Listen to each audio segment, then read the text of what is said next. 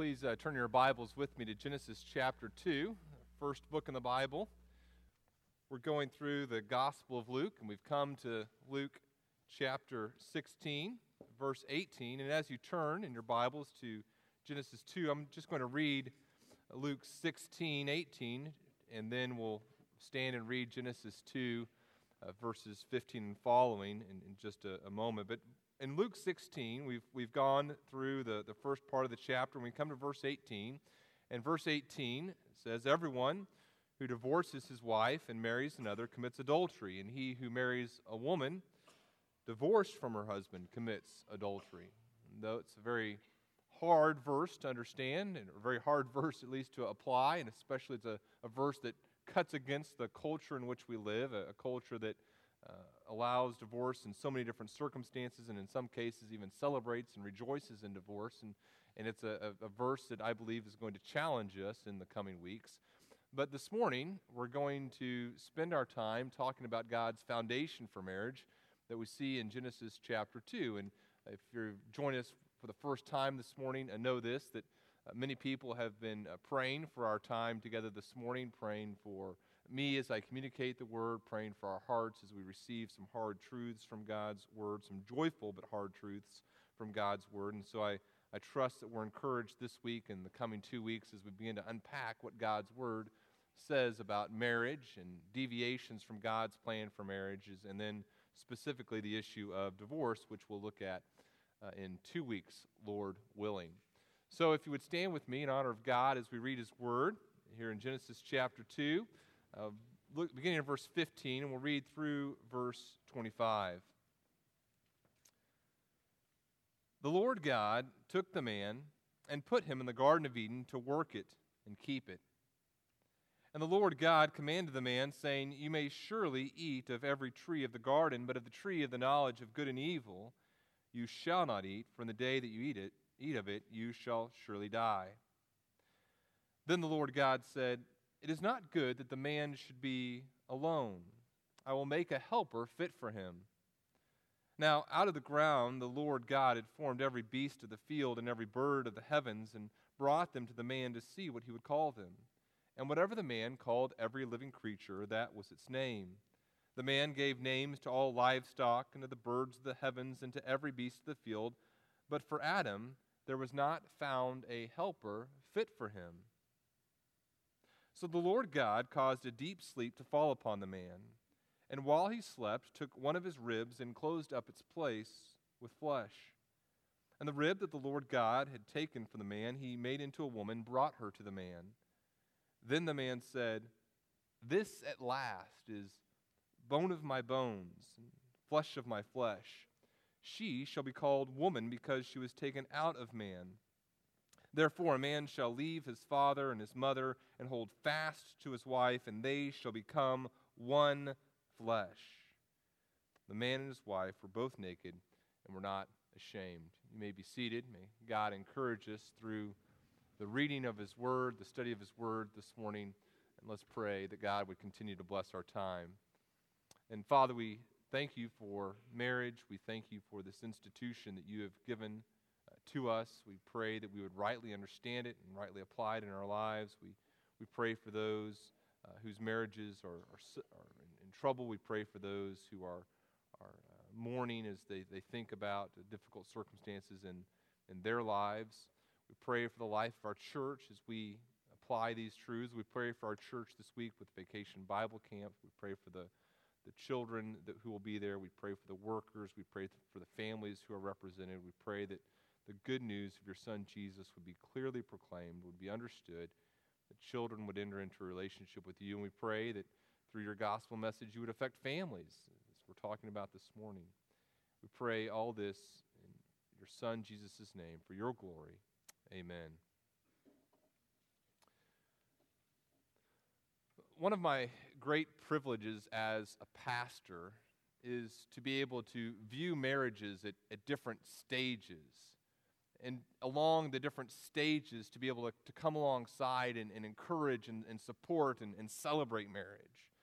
For example, I get to know couples before they're even engaged. I get to spend time with them. I get to hear about talking to a guy about this girl that he's really interested in. And then whenever they get engaged, I get the opportunity to talk with them about marriage. And I get to take these two people who know nothing about life and marriage and then turn them into people who know almost nothing about life and marriage like the rest of us. And I get to see the joy of that relationship continuing to blossom. And then this is mind-blowing to me still, but I get to stand with this couple before their friends and family, and I get to share with them the marriage vow that they repeat as they go from being single to being married. And I have the best view in the entire church. I have a better view than their parents. I have a better view than they do. I get to stand there and watch both of them as they go from being single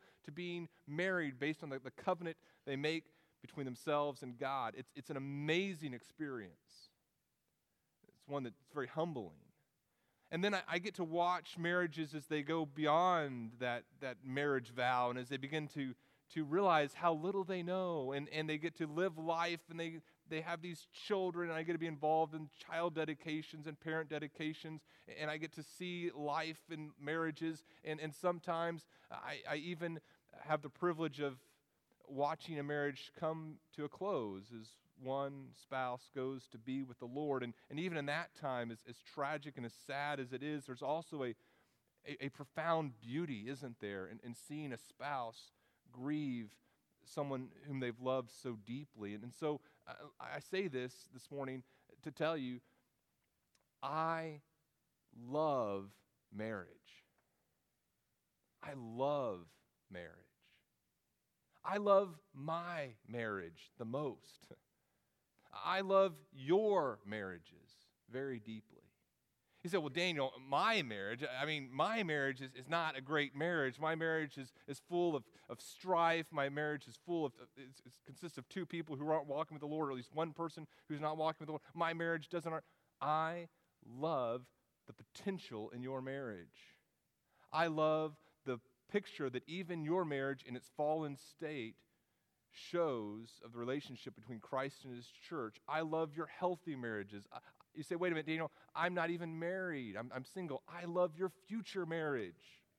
You say, Daniel, I'm never going to get married. I love your future marriage as a part of Christ's church, his bride, getting in union with Christ forever. I love marriage. That's why I love Luke 16, verse 18. Luke 16, verse 18 describes a reality that exists in our world, the reality of divorce.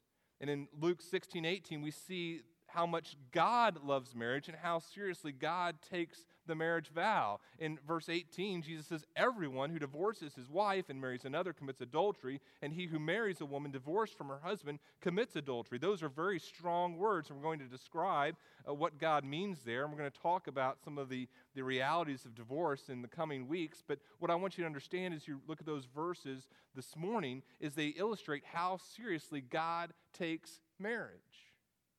And you and I live in a culture, not just, the secular culture out there. We live in a church culture that doesn't understand marriage, that doesn't have a very solid definition of what marriage is. And in a culture that doesn't understand what marriage is, you lead to some deviations from what God's plan for marriage is. Reading a book right now by C.S. Lewis. It's a science fiction book called That Hideous Strength. And in this book, there's these, there's the sci-fi stuff. There's these forces of good and evil that are kind of clashing with one another in this galactic struggle. But there's also, at the very fundamental level of the story, it's a story about a marriage and about a relationship between a husband named Mark and the wife named Jane. And even though there's this big sci-fi story going on around them, the story is fundamentally, I believe, about a marriage relationship and the war within this marriage. There's this scene in the story that I want to read to you. There's this scene, let me set it up a little bit.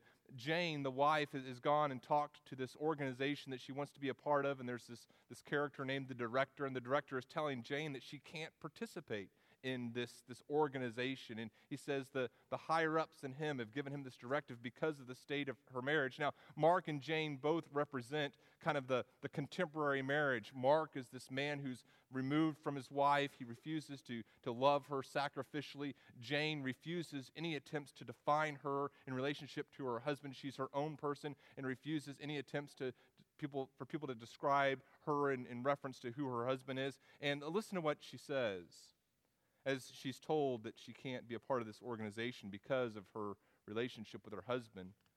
She says, would it make no difference what a marriage was actually like, whether it was a success, whether the woman loved her husband?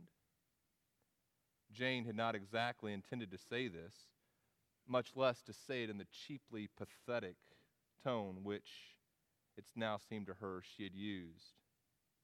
Hating herself and fearing the director's silence, she added, "But I suppose you will say I oughtn't to have told you that." "My dear child," said the director, "you have been telling me that ever since your husband was first mentioned." "Well, does it make no difference?" she says. "I suppose," said the director, "it would depend on how he lost your love." What follows are some descriptions of how she comes to realize that her husband has lost her love through no fault of his own. And she says this, "It was not his fault," she said at last. "I suppose our marriage was just a mistake." The director said nothing. "What would you," said Jane, "what would the people you're talking of say about a case like mine?" "I will tell you if you really want to know," said the director. "Please," said Jane. "They would say," he answered, "that you did not fail in obedience through lack of love, but have lost love because you never attempted obedience." You see the difference? He says, I would tell you, you didn't fail to obey because you didn't have enough love. You didn't fail to obey what marriage should look like because you just didn't have enough love. You lacked love because you failed in obedience. And I believe that many of us are failing in our marriages because we're not being obedient to God and making the commitment of love that God has called us to make. As marriages are described sometimes in the church, they're described not with the beauty of marriage as it's intended to be in Genesis 2. They're described more in terms of the tragic fallen state that we see in Genesis chapter 3. And so what I want to do this morning is call us to obedience. To call us to obedience in terms of what God said marriage is to be and what is to look like. And I hope that this is a very relevant message. I believe it's a very relevant message for you wherever you find yourself this morning in terms of life. Now, some of you are kids, and you're kids, you're young. The idea of marrying a boy or a girl sounds very disgusting to you. Those are the mortal enemies, right? Well, what I hope you gain from this morning, kids, is an understanding of, look, this is what marriage is supposed to be like, and someday it's going to change, and boys won't be as disgusting anymore, okay? And they won't be. They will grow up too. And so you'll understand, look, this is what God's Word says about marriage. And also, kids, know this. Mom and dad need your prayers. People that you know who are in marriage relationships need you to pray for them. You need to know how to pray that your mom and dad would be obedient to what God has called them to be, right? Some of you are single. Some of you are single and maybe sometimes even struggle with this area of marriage. You're saying, boy, I want to be married or I don't want to be married, and this is where God has placed me right now, and I'm struggling with that. And so I hope this is encouraging to you as you think about how God would call you to be obedient, not just in the area of marriage, but in the area of sexuality as well. And some of you are in marriages right now, and things are good or things are bad, and I hope that you're encouraged this morning as you think about what God has called you to. Some of you have been through very difficult marriages. Some of you are beyond marriage, either through death or divorce, and God's word of encouragement to you is that you can be obedient in these areas as well. Some of you can forget what lies behind and press on to what lies ahead. I hope that all of us are encouraged as we look at God's word together this morning and see what his word says about marriage, okay? So let's look at Genesis 2. Go ahead and turn there. And this is a passage that Jesus will turn to when he's trying to describe what marriage is supposed to be. Paul will turn to this passage when he's trying to give us a theology of what marriage is supposed to be. And so it's a passage that we turn to this morning as well. And here, three things that I want us to talk about as we talk about God's design for marriage and sexuality, as we kind of lay a foundation for the weeks ahead. And the first thing that I want us to understand is this: marriage was designed by God. Number one, marriage was designed by God. And there's four things in this passage that I want to kind of draw your attention to about God's design, okay? So marriage was designed by God. Number one, he designed marriage for companionship. Marriage was designed by God, and number one, he designed marriage for companionship. Now, as we go through chapter 1, you see that God does this creative work, creating the universe and creating the world and creating this special place for humans to exist. And what you see after he does each area of creation, he looks at it, and the text tells us that he saw that it was good. So day 1, he looks at what he created, good. Day 3, good. Day 4, good. Day 5, good. Day 6, it's good. And then as you come to the very end of chapter 1, it says that God looks, in verse 31, he looks over everything that he had made, and behold, it was very good. And so there's this pattern. He creates, it's good. He creates, it's good. And good there means it's perfect, it's complete, it's what he intends for it to be. And so at the end of Genesis 1, everything is good. And then we come to Genesis 2, and Genesis 2 describes more exactly the creation of man and woman and God's intent in designing man and woman. And we come to verse 15, and God takes man and he puts him in the Garden of Eden. He gives him this task, this ministry to work the garden, to keep it. And God commanded the man, saying, you can eat of every tree of the garden, but of the tree of the knowledge of good and evil you shall not eat. The day you eat of it, you'll surely die. And so God takes man, places him in the garden, says, here's what you should do, here's what you shouldn't do. And then we come to verse 18. And for the first time, this pattern of the created realm being complete is broken. It says this: then the Lord God said, it is not good.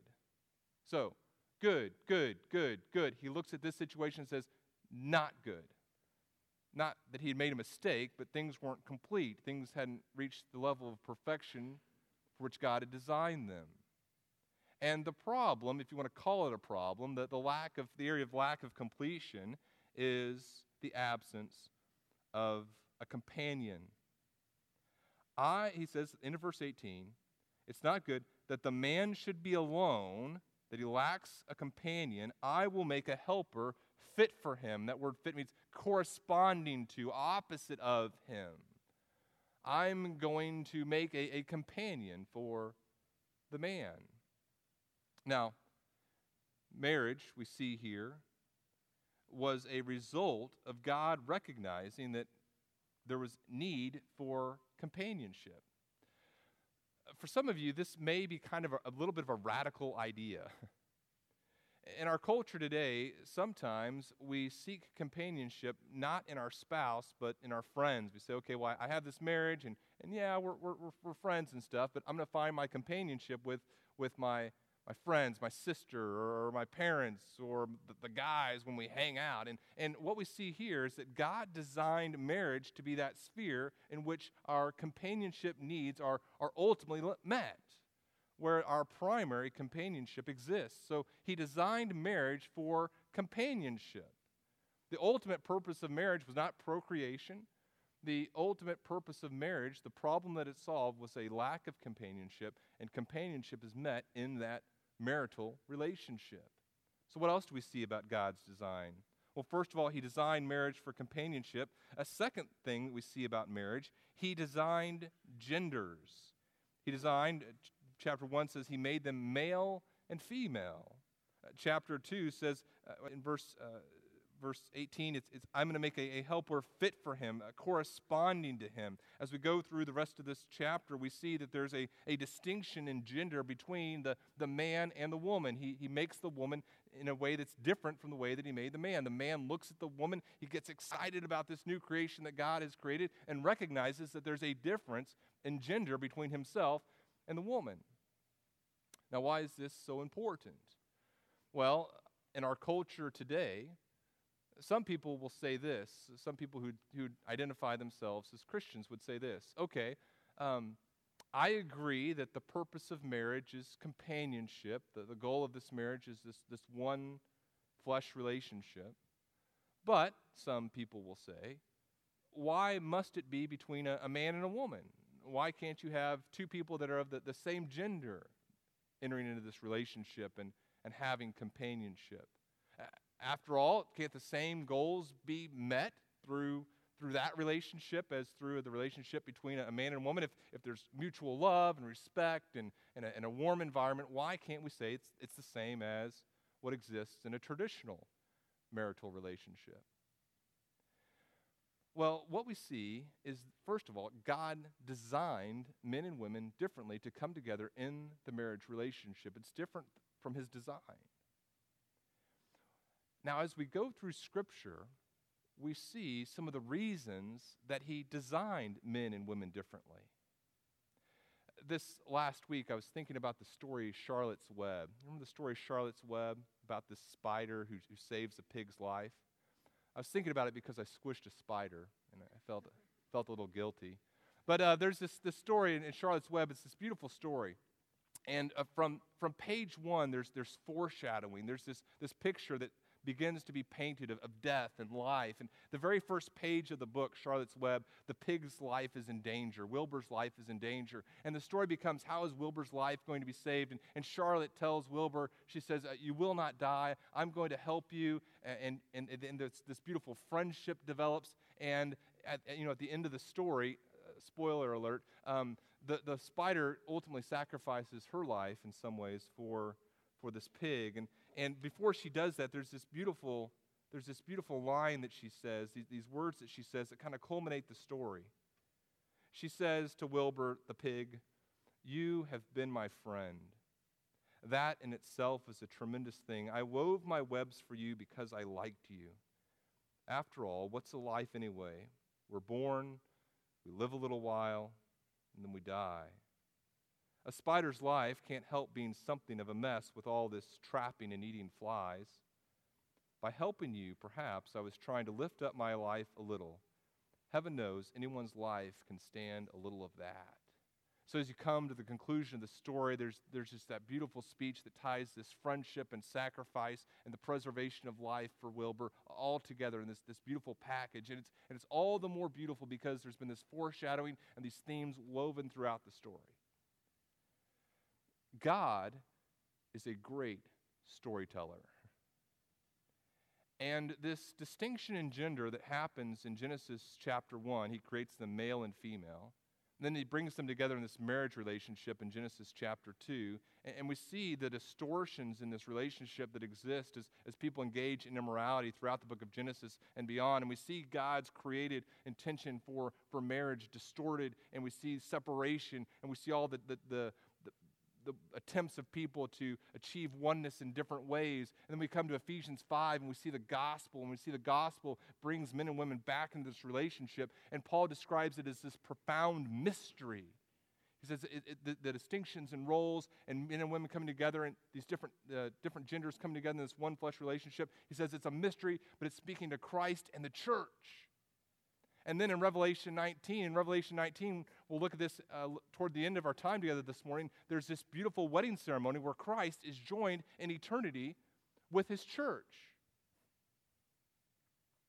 Marriage is designed by God. He designs it for companionship, and he created different genders, a man and a woman, to come together to point to the eternal union between Christ and his church.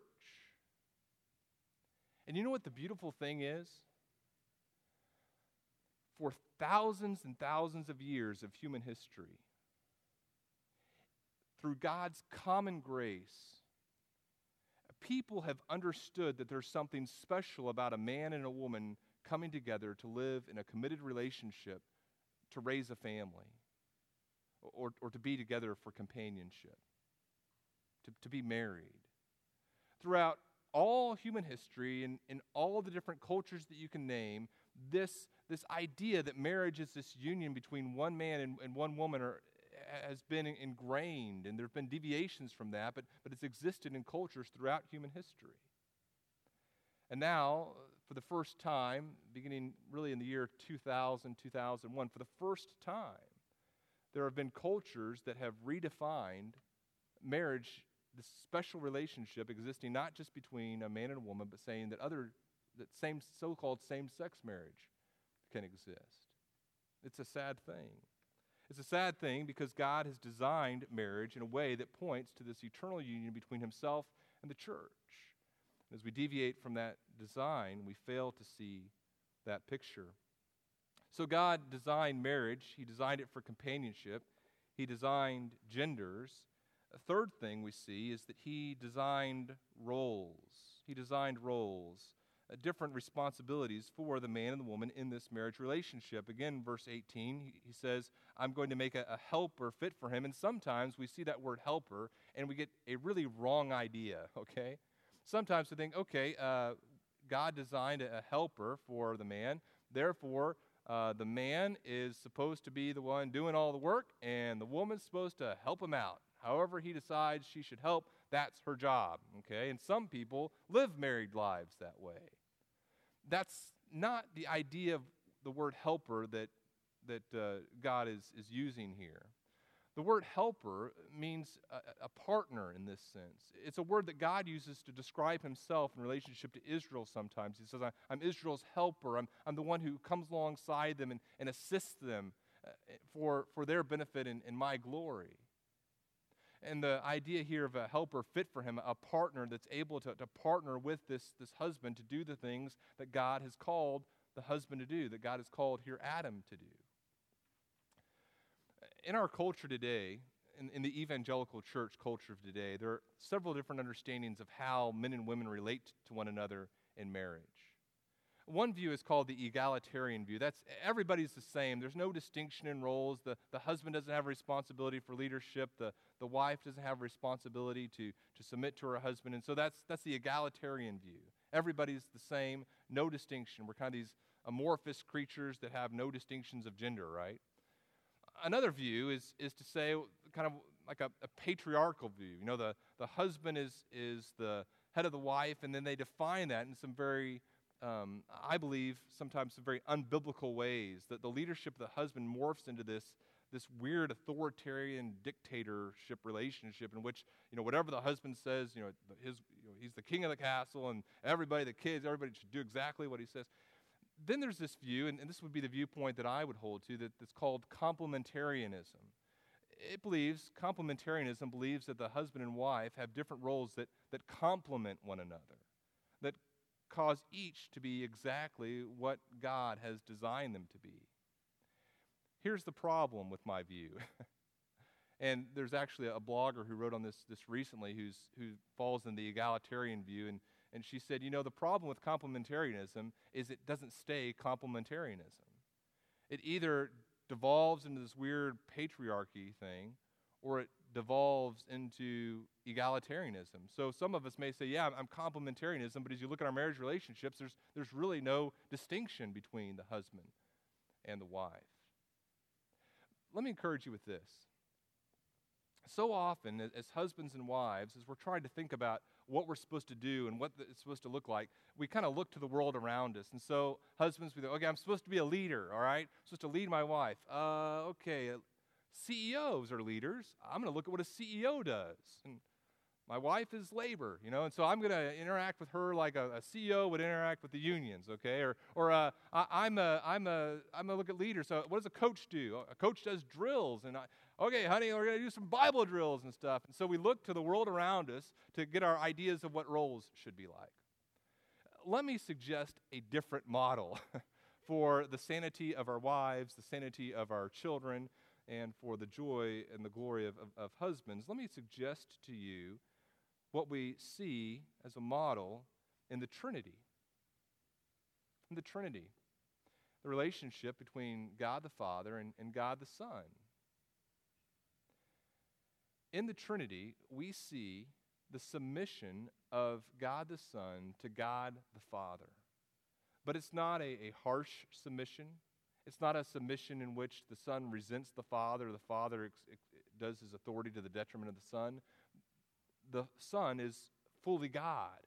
He has all the glory of the Father, and his glory is magnified in his submission to the leadership of the Father. Here's what Bruce Ware, who wrote a book on the Trinity, says. He says, "How remarkable that within the Godhead, not only is authority eternally exercised, but submission marks the relationship of the Son to the Father from eternity past to eternity future. How astonishing to realize that it is just as godlike to submit gladfully and joyfully to the rightful authority as it is godlike to exercise legitimate rightful authority. Our tendency is to think of God as the one who has absolute authority, and of course that's true.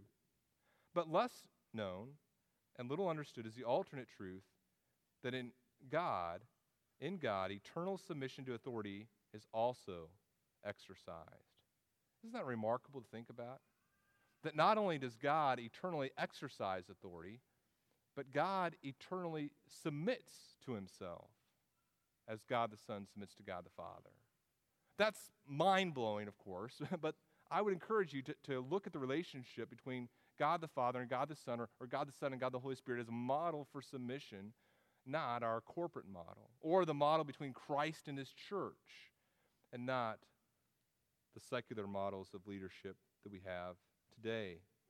So marriage was designed by God. He designed it for companionship. He designed genders. He designed roles. And then finally, he designed work for couples to do.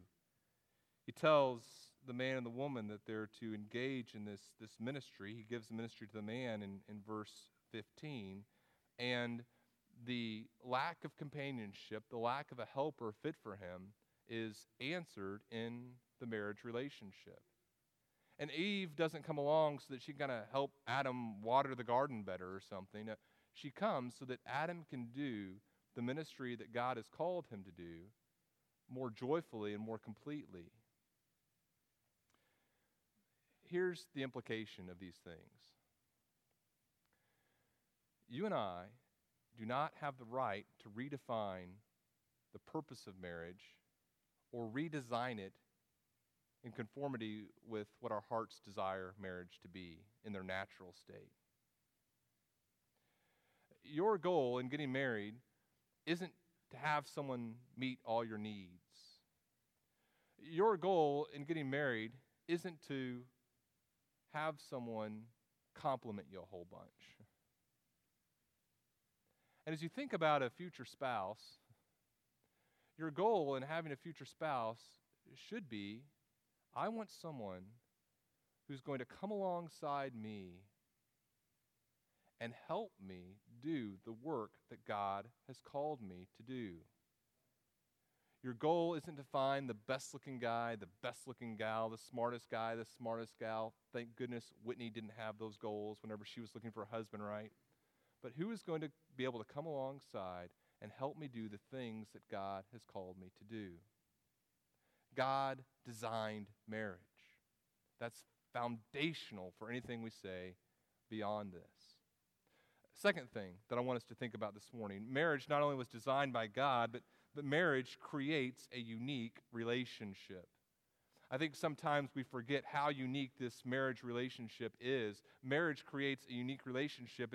It's unique in several ways. Number one, again, 4 things that are unique about our marriage.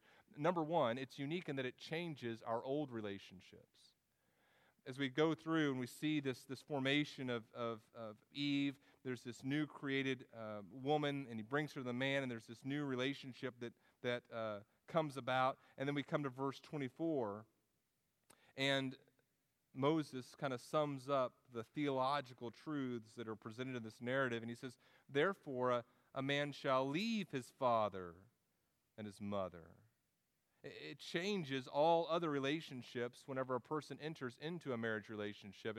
And at that time in the wedding ceremony, when the husband and wife make their marriage vows to one another, their relationship with mom and dad changes. Their relationship with all their bridesmaids and the groomsmen changes. Those friendships are now no longer friendships between the groomsmen and the groom. They're now friendships between the groomsmen and this new couple. They become this one relationship now. Relationships with every other person change. However, the relationship between a husband and wife, once they've entered into a marriage, it stays permanent. We'll talk about that in just a moment. But marriage is unique in that it changes old relationships. That's why there's this public ceremony that we undertake together. A few years ago, I've mentioned this story before, but a few years ago I was in Texas performing a wedding for one of my friends, and we were getting ready to go into the church. We are I'm right there. I'm about to push open the doors. My friend is there. The groomsmen are all there. Everyone's seated. It is go time. And I look over at my friend, and I ask him, I say, hey, just so I don't forget after the ceremony, where's the marriage license? He said, oh, yeah, I'm going to get that after we get back from the honeymoon.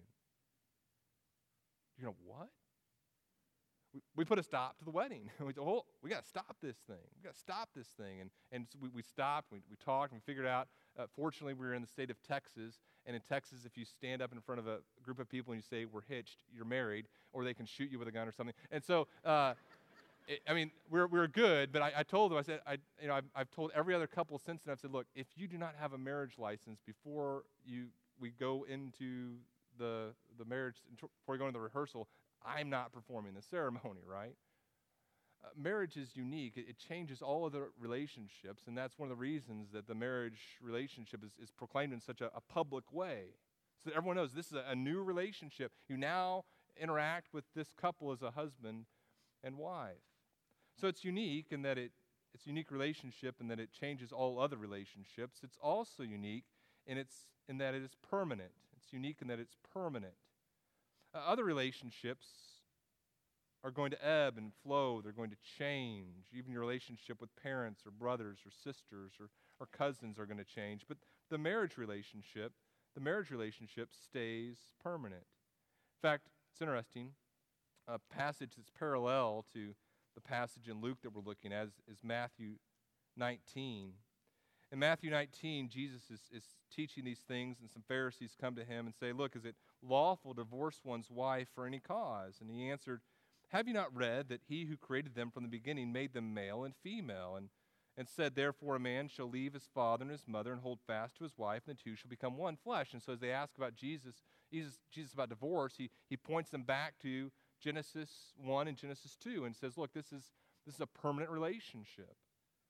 They're no longer two, he says in verse 6, but one flesh. What therefore God has joined together, let no man separate. And then they ask him about the exception of divorce. And he says, well, divorce existed, verse 8, because of your hardness of heart. Moses allowed you to divorce your wives, but from the beginning it was not so. And I say to you, whoever divorces his wife except for sexual immorality and marries another commits adultery. These are, again, as we mentioned at the beginning of our time, these are very hard words. In our culture, they're words that sound very strange to us. But God has created the marriage relationship to be a permanent, one-flesh relationship. And I hope I don't sound, I hope this doesn't sound too self-serving as I say this. But there's something that I believe the church needs to understand. This needs to be said. And again, if you weren't here last week, please hear all that I say in the context of love, and we care about you, and we want good things to happen to you.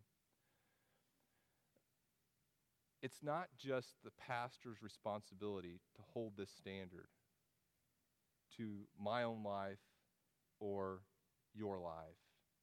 It's not just the elder's responsibility to hold this standard to people's lives and their own lives. Each of us have the responsibility to call people to remember and remain committed to the permanence of marriage. And what happens in our culture, our church culture, so often is that a person or two people decide this marriage is over. Like Jane said at the beginning, it was just a mistake. It was just a mistake. That happens again and again and again in our church cultures. People come to the conclusion this marriage was a mistake. For whatever reason, it can't remain permanent, and they leave it. And their believing brothers and sisters in Christ say nothing. And the divorce comes through, and you begin to interact with them just like you did before. They get remarried, and you continue to interact with them like nothing has changed.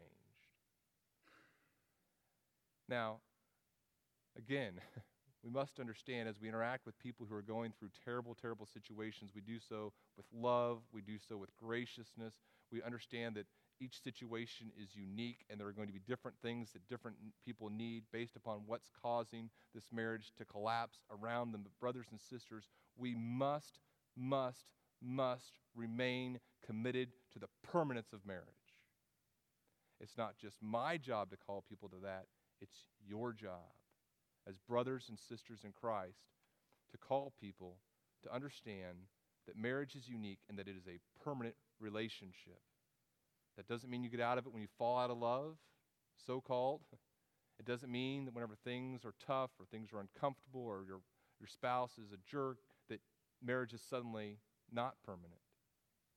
It means that things are hard. It means that you need God's grace. It means that you need friends and family to come alongside you. It means that you may need someone to intervene in some very difficult situations, but marriage is a permanent relationship that God has called you to persevere. And yes, we'll talk about times when a spouse abandons you in the coming weeks. We'll talk about immorality and divorce. We'll talk about all those things, but the main thing that you need to understand is that marriage is supposed to be a permanent relationship, and whenever it's not a permanent relationship, sin has entered the picture in an ugly way that fails to bring God the glory He deserves in your marriage.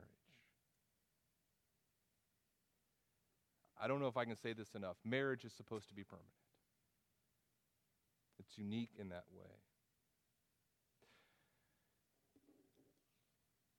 Third thing about marriage that's unique and how it creates a unique relationship. The marriage relationship is unique in that it is a sexual relationship. The marriage is unique in that it is a sexual relationship. Indeed, it is only in the context of marriage that our sexuality is to be expressed in this physical way. It says in verse, as we look at the end of Genesis chapter 2 and verse 24, it says that they not only leave their father and mother, they hold fast to one another, and that's the permanence there, and then they become one flesh. There's this one flesh relationship that's a sexual relationship. Hebrews tells us that this is what marriage is designed to be, that sexuality is only to be expressed in the marriage relationship. Hebrews 13:4 says, "Let marriage be held in honor among all, and let the marriage bed be undefiled, for God will judge the sexually immoral and the adulterous."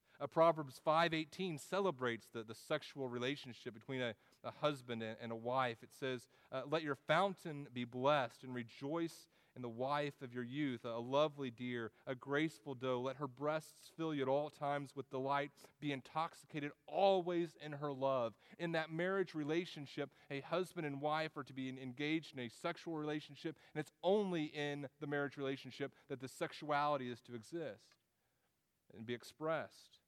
1 Corinthians 7, Paul commands husbands and wives to remain in this sexual relationship. Don't deprive one another, except perhaps by agreement for a limited time, that you may devote yourselves to prayer, and then come together again, so that Satan may not tempt you because of your lack of self-control. So this marriage relationship is really unique.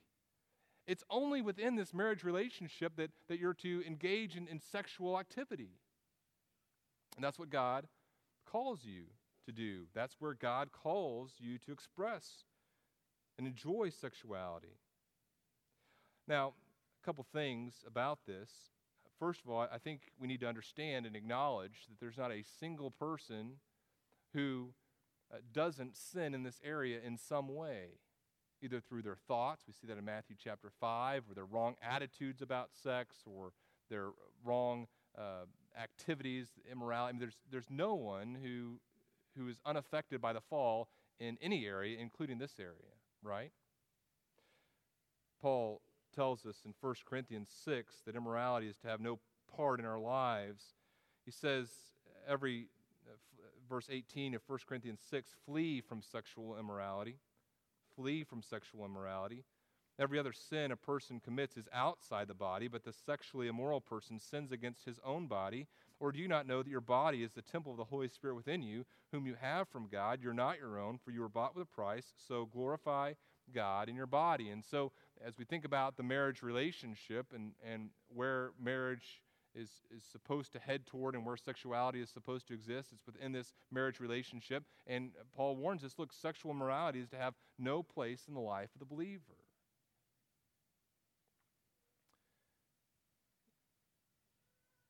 There's a lot, obviously, we could say here as we think about immorality and sexuality. Just a couple encouraging words, perhaps. First of all, for those of us, those of you who are younger, those of you who are single, understand this. God understands that sexuality doesn't just all of a sudden begin when you get married. It's not like completely asexual, say I do, oh, suddenly I'm interested in sex. That's not how the human being is designed. It's not how God has designed us in his wisdom.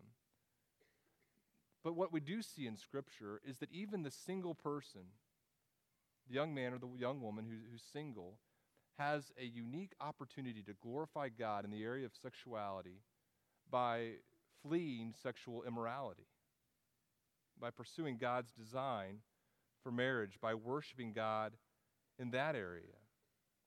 God's design allows the young person, even who's not in the marriage relationship, to worship God in this area of their life. Also, I think this is encouraging for husbands and wives as I think about, look, this is where God has designed me to exhibit this area of who I am, and it's God's gift. And my goal is to pursue beyond my fallen nature and pursue oneness in this area of my life. Here's actually a good question, I think, for young people to think about. Think about a married person in the church. Think about me as the pastor, of the teaching pastor. And I'm in my mid-30s. I'm very, very, very happily married to my wife. We have 4 beautiful children. Now, think about how you believe that I should interact with other women in the church or with single gals in the church. There should be friendship, but there should be respect. There should be very much a sister relationship, right? And let me suggest to you, young people, single people, that your relationship with other single people in the church shouldn't be that different in many ways as you think about how to treat one another with respect and honor. 1 Thessalonians 4 says, this is the will of God, your sanctification, that you abstain from sexual immorality, that each of you know how to control his own body in holiness and honor, not in the passion of lust like the Gentiles who do not know God, that no one transgress and, listen to this, and wrong his brother in this matter. It's possible, in fact, it's definite, whenever you engage in sexual immorality, you're wronging your brother or sister in Christ. It says, the Lord is the avenger in all these things, as we told you beforehand and solemnly warned you. The marriage relationship is unique. It's unique that it changes old relationships. It's unique that it's permanent. It's unique that it's sexual. And finally, it's unique. It's unique in that it creates oneness. This marriage relationship creates oneness. In verse 24, at the very end, says, and they shall become one flesh. And it's not just a physical one flesh, not just the marital relations. It's also this spiritual oneness, this relational oneness that takes place between a husband and a wife. Indeed, as we think about the purpose of marriage, that God created it for companionship, we see that the goal of marriage, what each of us should be striving for in our marriages if we are married, is this oneness. This union, as the husband sacrificially loves his wife, as the wife sacrificially submits to her husband, there should be a oneness that exists, a oneness that's strived for by God's grace. So marriage creates a unique relationship. Third thing, just look at this very quickly as we close. Marriage exists to glorify God. Marriage exists to glorify God. Ephesians chapter 5, Paul has been talking about the roles between the husband and wife, and he says, this mystery is profound, and I'm saying that it refers to Christ and the church.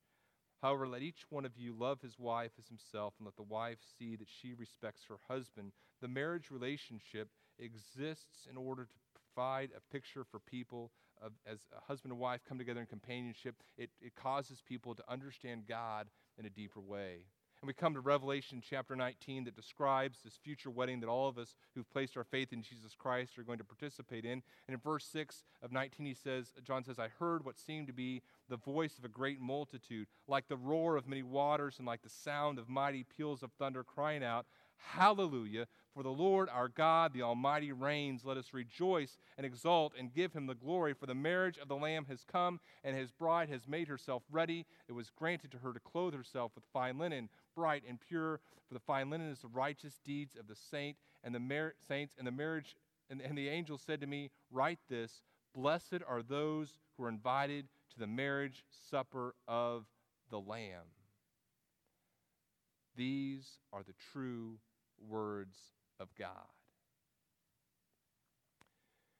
If your marriage existed just to bring you happiness, that would affect how you operate in your marriage. It would affect the decisions you've made. It would affect whether or not your marriage was permanent. If your marriage existed just for you to make the other person happy in your marriage relationship, that would affect what you do, right? If you're single, it would affect your goals for marriage, your goals in pursuing a spouse. But let me tell you this, the goal of your marriage is not to make you happy. The goal of your marriage isn't even to make your spouse happy. The goal of your marriage is to serve as a proclamation of the glory of God. And even in a fallen marriage, as you pursue God's design for what he's called you to do, you glorify God, and you point people who are lost, who do not know God, to understanding the relationship between Christ and his church, to proclaiming the good news that a person can enter into a relationship with God through faith in Jesus Christ alone. You proclaim to your brothers and sisters in Christ the beauty of the eternal union between the church and the church's groom, Jesus Christ. That's the foundation of marriage.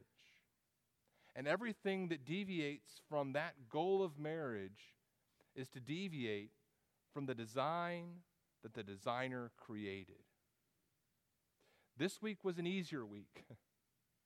This week was an easier week as we paint the positive picture.